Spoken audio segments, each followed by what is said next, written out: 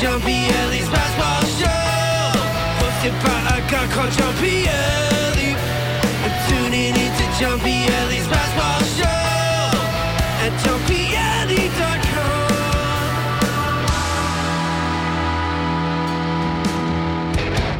Good morning, everybody. This is another edition of the Basketball Show brought to you by johnpielli.com, by St. Aloysius Church and School in Jackson, New Jersey, by Two Ways, One Passion Food Truck located in Scranton, Pennsylvania.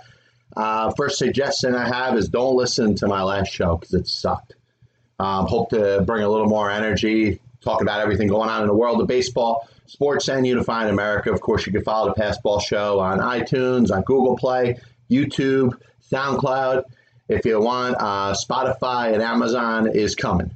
So last week we mentioned a little bit, we talked about Trevor Bauer, we talked about the Mets maybe having their most opportune time to trade Jacob deGrom. And I know that's not a very popular topic amongst New York Mets fans, but you talk about value and taking an asset for its highest value and moving it and being able to get the most back. It's at least something that should be thought about. We're going to start out by talking about the National Football League today, and my value when it comes to head coaches. And you'll find that I feel that head coaches in the National Football League have a lot more value than that, let's say, of a Major League Baseball manager. And my feelings about Major League Baseball managers, I think they're just essentially puppets.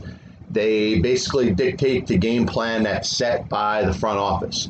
So those that are criticizing Luis Rojas for what they think he did as the Mets manager really have lost touch with baseball as it is in a year of 2020. But when it comes to the National Football League and its head coaches, a head coach comes in and essentially assembles his own staff. There's not a coach that's brought in that has his coaches picked out for him. Now, you may inherit a coach. You may get a job as a head coach, and owner or the general manager might like a certain coordinator, maybe somebody that's been with the organization for a while, maybe a coach or two that have been with the franchise or the organization for a long time. But outside of that, the head coach is picking his own coaches. He's devising his own game plan on both sides of the ball and on special teams.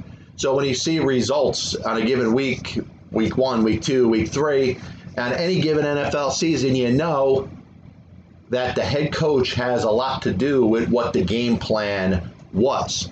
Not true with a Major League Baseball manager, but I'm going to give you 3 reasons why an NFL head coach could lose his job in season. Because I've spoken about this before. It's hard to take a whole new system and bring it in the middle of the season.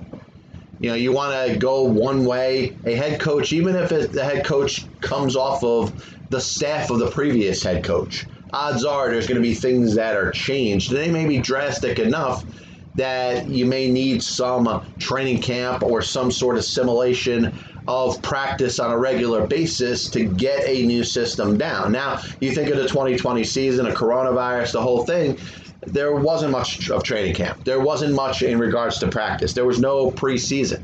Now, teams, sure, communicated. They held some practices. They did a lot of stuff over, social stream, whether it's Google Meet or Zoom. And, they coordinated that way, but it wasn't the regular off season when it comes to regular practicing. Obviously, practicing in the NFL, it's another thing we get into.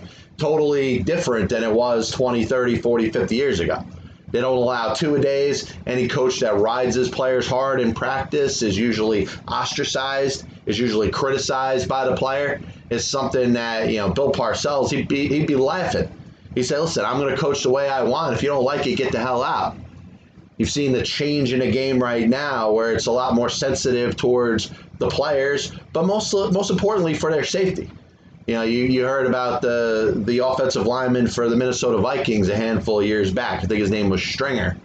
And he ends up, overheating, getting, whacked out because of the heat, ends up having a seizure and passes out and dies.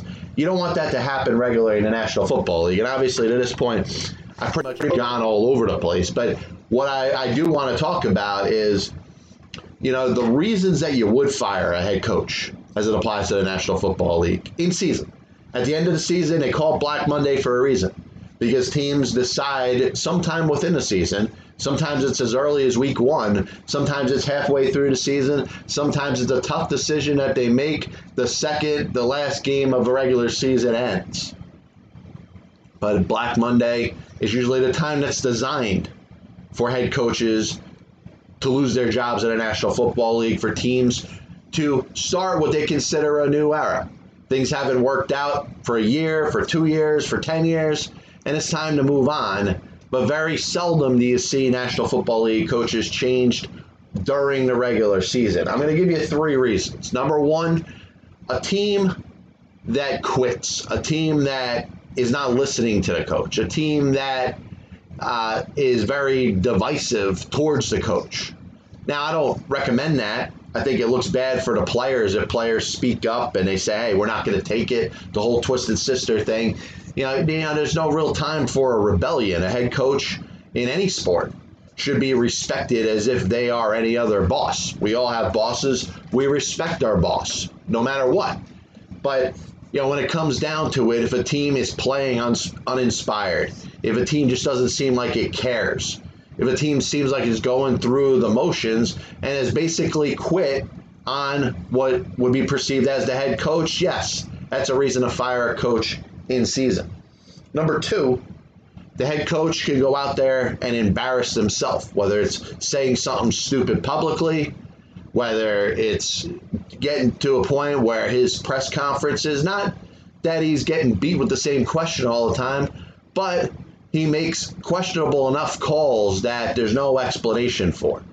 And he just doesn't seem like he fits in. He's a fish out of water. The job seems like it's a little bit too much for him. That could happen. And you see that over a course of a season, over a course of a couple seasons, and then you look back on it and you're like, you know what, this guy really shouldn't be the head coach. And the best time to do it, the best time to part ways with the head coach is right now at this immediate moment. The last one, and I think this is the most important reason why you'd fire a head coach, especially 3 games into the season, 4 games into a season, it's to salvage that actual season. If the belief is that the intention was not to tank for the year, we're in 2020 now, so I'll use that as an example. You can use any year in the past, any year in the future. You know what I'm saying? If there's anything to salvage out of this season, if this is a talented football team, a team that had aspirations of going deep into the playoffs, let alone just getting into the playoffs, then you may think a new leader and a change early in the season could make a difference.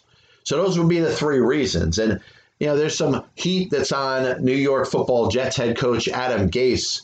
But my concern goes to a guy that may not be as touchable at this moment. And since this isn't a New York-centric show, we go a little towards the national. I'm leaning towards the Houston Texans and Bill O'Brien, who not only is their head coach, but within the last year or so just got promoted to general manager, so he's calling the shots. And if it's up to Bill O'Brien, the general manager, is not going to fire Bill O'Brien, the head coach. Now, this would have to come from ownership.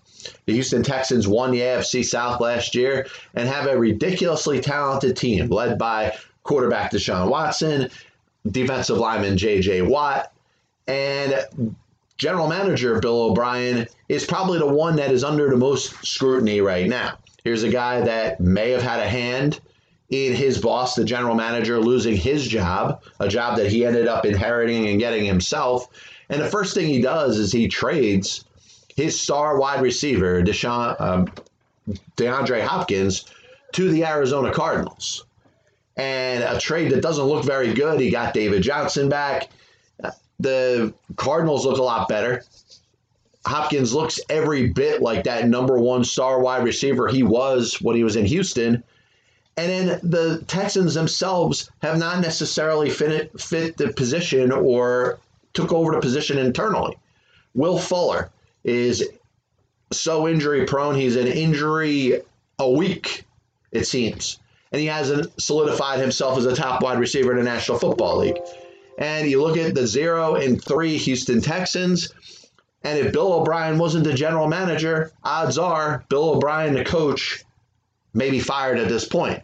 And this would be the perfect example about salvaging a season when it comes to the National Football League expectations. The Texans got their string of AFC South victories. They won the division a handful of years, including last year. They watch as a team in their own division, the Tennessee Titans, makes it all the way to the AFC Championship game. And, the expectations are this team is supposed to be good. Now, maybe they go out there and win in week 4, and they go on a winning streak and get themselves back to 500, and things get back to the way they were before. But you're looking at a coach that's been there for a while and hasn't necessarily raised the bar. The Houston Texans, since their existence, since they were brought in the National Football League as a gift, as an expansion team, because the NFL felt bad for them because they took the Houston Oilers away and sent them to Tennessee, which, by the way, is a whole nother conversation if I want to get into it.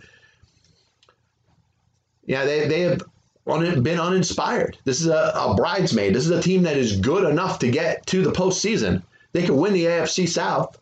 They could get in as a wild card. The Houston Texans getting into the playoffs is not a big deal. Problem is once they get there, they don't go anywhere.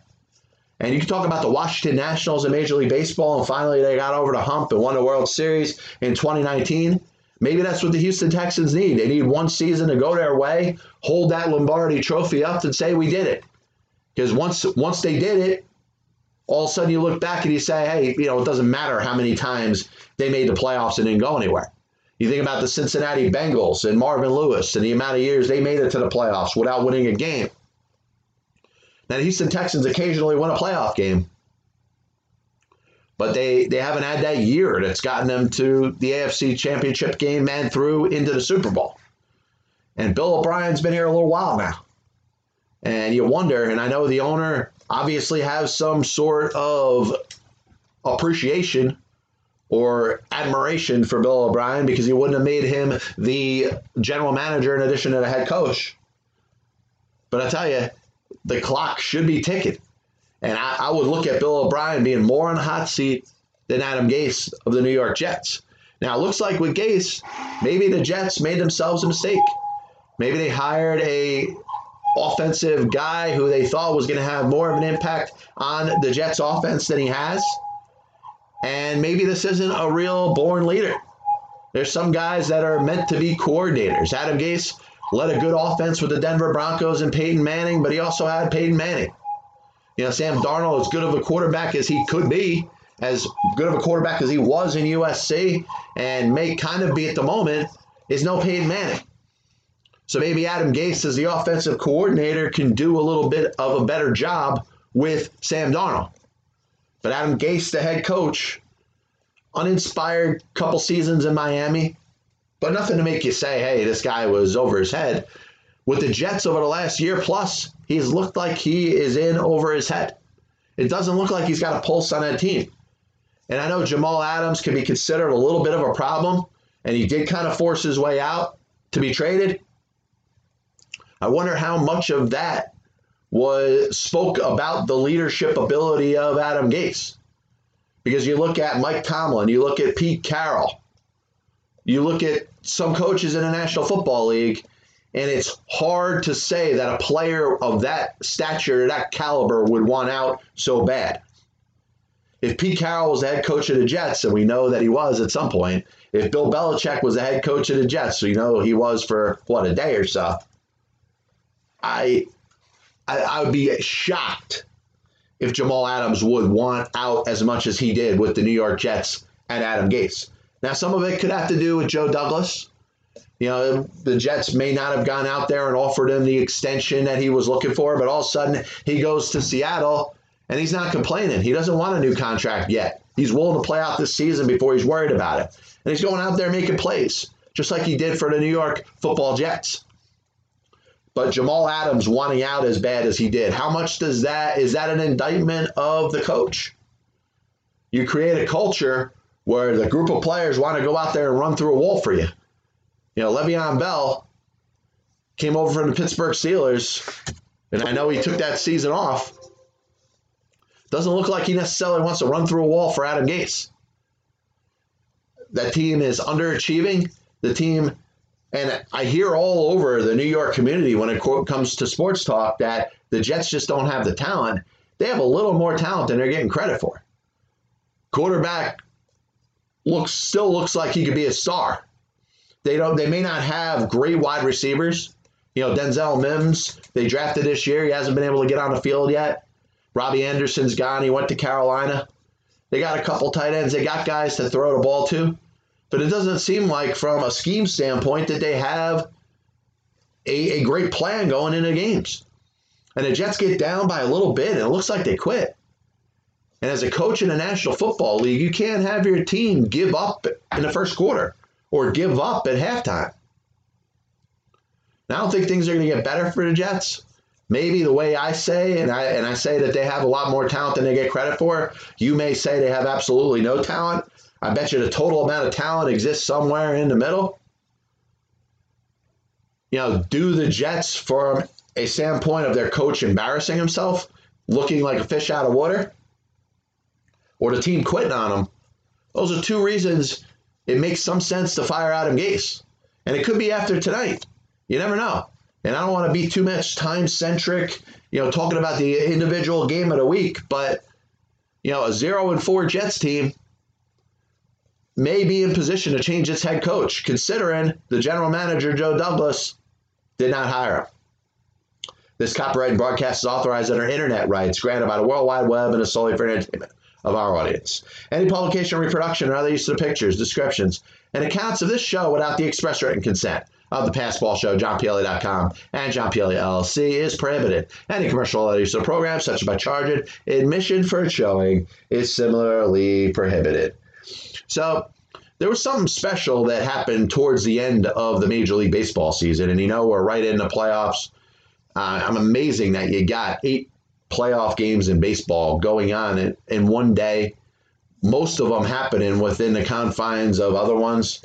I kind of like this postseason for a year, but when it comes down to it, it's something that I don't want to marry. I'd like to date it for this, fall and early winter, and then probably break up with it after and go back to at least the format that existed before. But, something happened before the end of the regular season that kind of made me happy. You're thinking about the Detroit Tigers and the strides that they've made. Fell a little bit short when it came to the postseason this year. So did the Baltimore Orioles. So did a handful of other teams that were in rebuild mode. I think all those teams have kind of combined with the Miami Marlins that are kind of behind them to say, hey, a team that is in a transition or in a rebuild maybe should be able to make a run for further things and better things in the postseason. And let's see what happens with the Marlins. The Miami Marlins, prior to this, the Florida Marlins, have never made them postseason and not won a World Series. So the Detroit Tigers, they're probably another year or two away. They got some good young players. Probably haven't established big-time stars that you've seen at the major league level. Ron Gardenhire, a guy who was hired because of his working with younger players and worked very well with Minnesota, ends up retiring. He announced his retirement towards the end of the season, but one of two things could have happened. Number one, his health may have deteriorated, and he may have felt that he needed to walk away at that moment. Or number two, he opened up an opportunity for something to happen with the Detroit Tigers that had never happened in the history of that franchise. And Ron Gardenhire's replacement, at least on an interim basis, was none other than Lloyd McClendon, the former manager of the Pittsburgh Pirates, one-time manager of the Seattle Mariners. And what that signified, McClendon being the manager, even on an interim basis with the Detroit Tigers, means that he was the first black manager in the history of the Detroit Tigers franchise. 10 teams right now have still never hired a black manager. Now, the Tigers, through 19-1 until now, probably wouldn't be fair to say from 19-1 until now because, baseball had outlawed black players, which included black coaches and managers. Doesn't make it right, but it was something that happened. It's a fact. Frank Robinson becoming the first African-American manager in 1975 set the ball rolling, but didn't set the ball rolling at the same pace that you expected once Jackie Robinson became the first black player since Moses Fleetwood Walker in 1884. You figured teams, just like with Jackie Robinson, feeling pressure from their own public, from Major League Baseball, from the other teams that had had black players on their team, ended up saying, you know what, we too should have at least one black player on our team. And baseball became integrated, finishing up or culminating with Pumpsie Green in, I believe it was 1957. Became the last of the 16 teams to finally integrate, and that's the Boston Red Sox. So you figure the same thing would happen when it comes to positions of power. And obviously I've talked about the way the manager in Major League Baseball has changed so drastically. And the role of the Major League Baseball manager is not that important. Front offices are dictating what the managers are doing, whether it's in the game, whether it's before the game. And when you see a manager go out to make a pitching change, I question whether or not they're doing it with their own volition as well. It could be a text. It could be a look at a program that's pulled up on an iPad. It could be some sort of analytic. It could be some sort of pitch count. It could be a matchup against a given hitter. But whatever it is, those are all things that aren't made by that manager that is considered a field manager. Baseball, still behind the curve when it comes to diversity. We know about the percentage of black players in Major League Baseball, and you can make any excuse you want for that. I don't know how to change it. I mean, baseball, is cost a lot of money, but, you can't assume that every black person doesn't have money. I mean, isn't that kind of prejudice to assume that too? When we jump in and we say inner cities, isn't that a little bit prejudice to go that route and assume that there aren't enough black families that are doing well enough that they could afford the extra equipment, they could afford travel ball? So I don't think it's a society thing. I mean, people try to paint with their own prejudices what they think somebody else is or should be. Is it the gravitation towards basketball or football? You be a solid basketball player, you get a little more attention. I don't know. I don't know the reasons why we made a lot of progress in Major League Baseball really up through the 80s and the early part of the 90s. And since then, you've seen a drop-off. So baseball has that going against them. And I just think it's inexplicable how you have now 10 teams that have never hired a black manager in Major League Baseball. Now, did Ron Gardenhire step aside so Lloyd McClendon could cross that proverbial check mark off the Detroit Tigers and take them off this list? I don't think so. But I do believe Lloyd McClendon deserves a chance to be a full-time Major League manager. And hopefully the Tigers don't go through this rigorous managerial search in the offseason, because I think they're progressing enough. They still have the rest of their coaching staff in place. They still have their front office in place. They still have all the people involved in their minor league system and their field coordinators and everything in place. So to bring in a new manager and a new coaching staff may not necessarily be the right decision for this team in this moment, because it's not like Ron Gardenhire failed. He had the worst team in baseball last year with the Detroit Tigers, and they improved. And there is some light at the end of the tunnel, as I'm stuttering here for whatever godforsaken reason. The Detroit Tigers have some pride. They've won 4 World Series championships, 1935, 45, 68, and 84. So it's been a while. You're looking at 36 years and counting.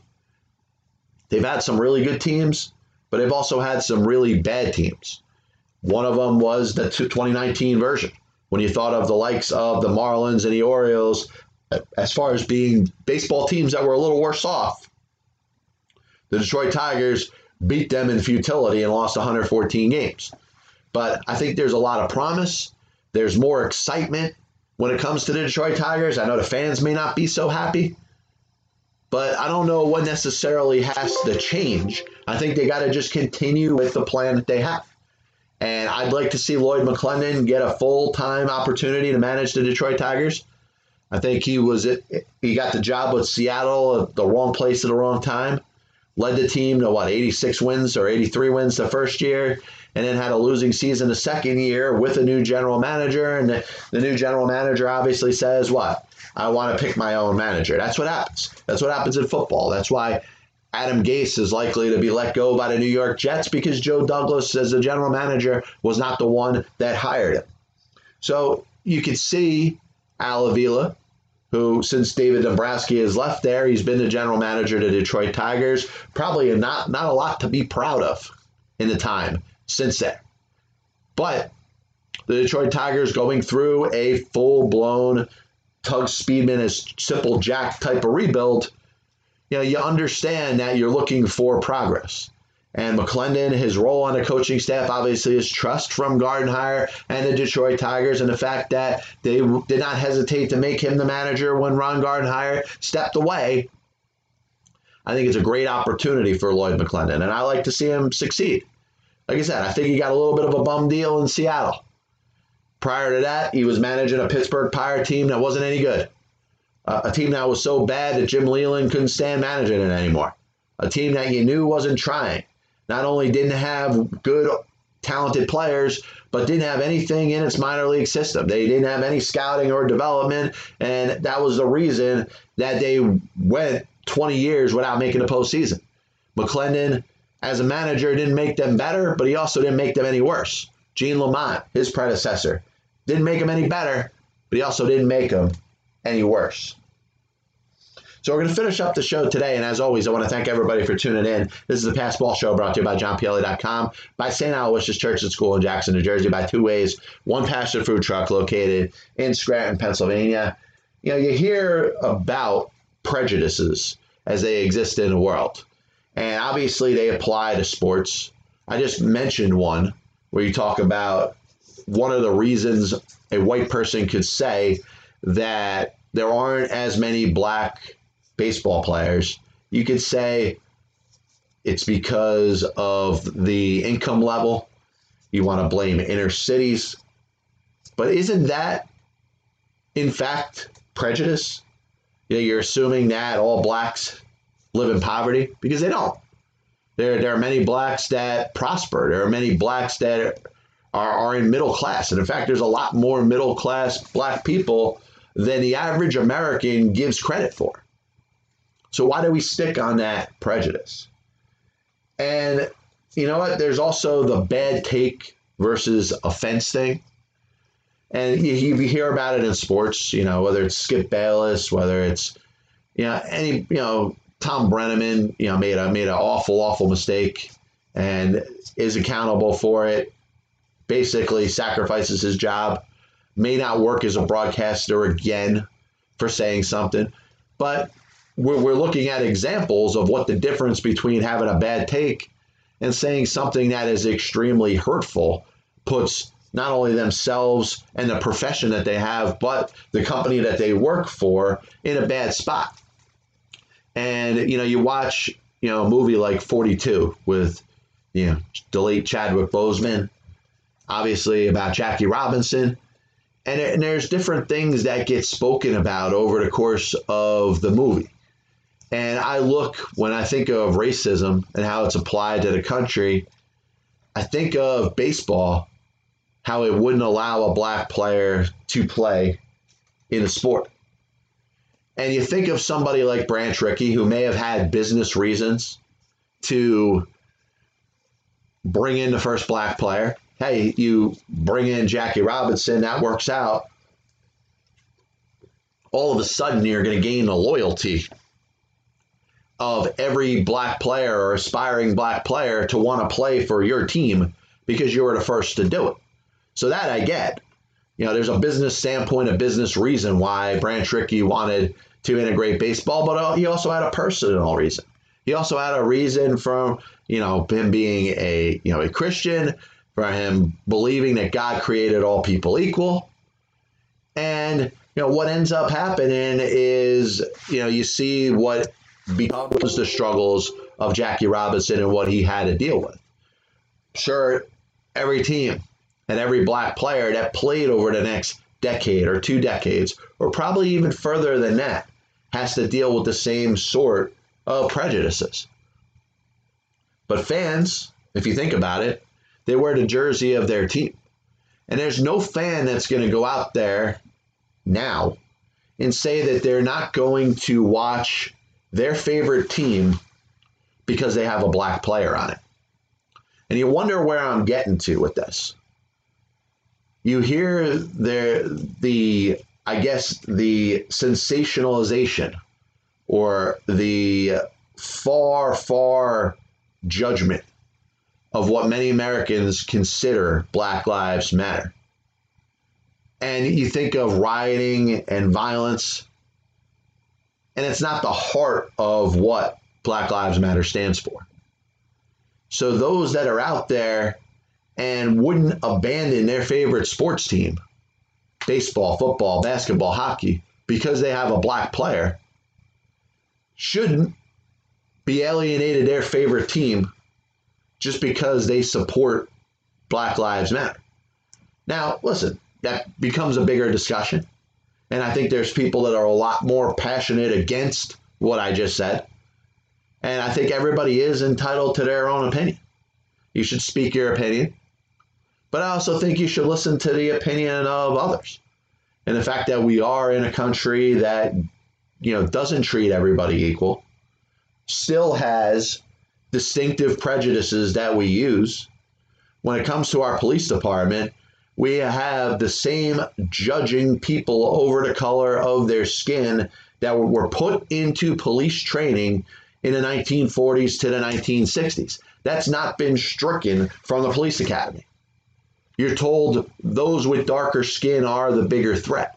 That's what they're telling police officers now. That's what they've told police officers for the better part of the past 100 years. There's no change from that. Police unions are not condemning those that go over the line and do too much. You're not seeing anything change from their perspective.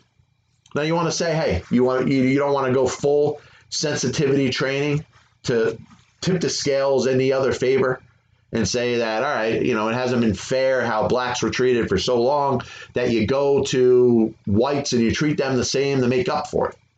I don't think that's necessarily a fair answer. But shoot to kill's got to go. You shoot to kill if your life is in danger. If somebody else's life is in danger. To subdue somebody, to stop somebody, you shouldn't be going for that person's life.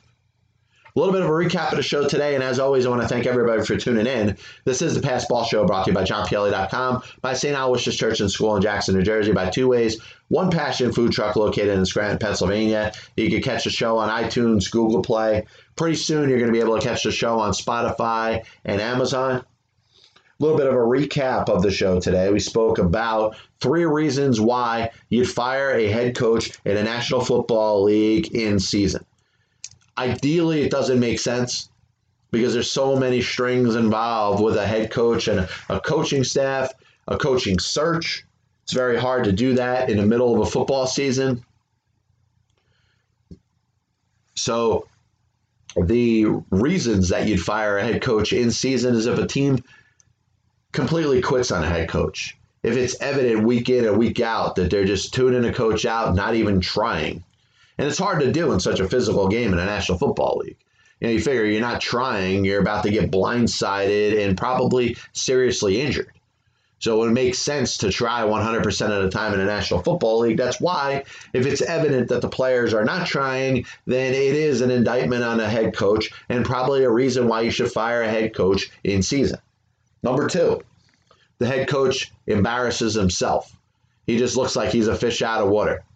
He makes a mistake in a game. Listen, everybody makes a mistake, but gives some weird explanation that doesn't make any sense for why he did it.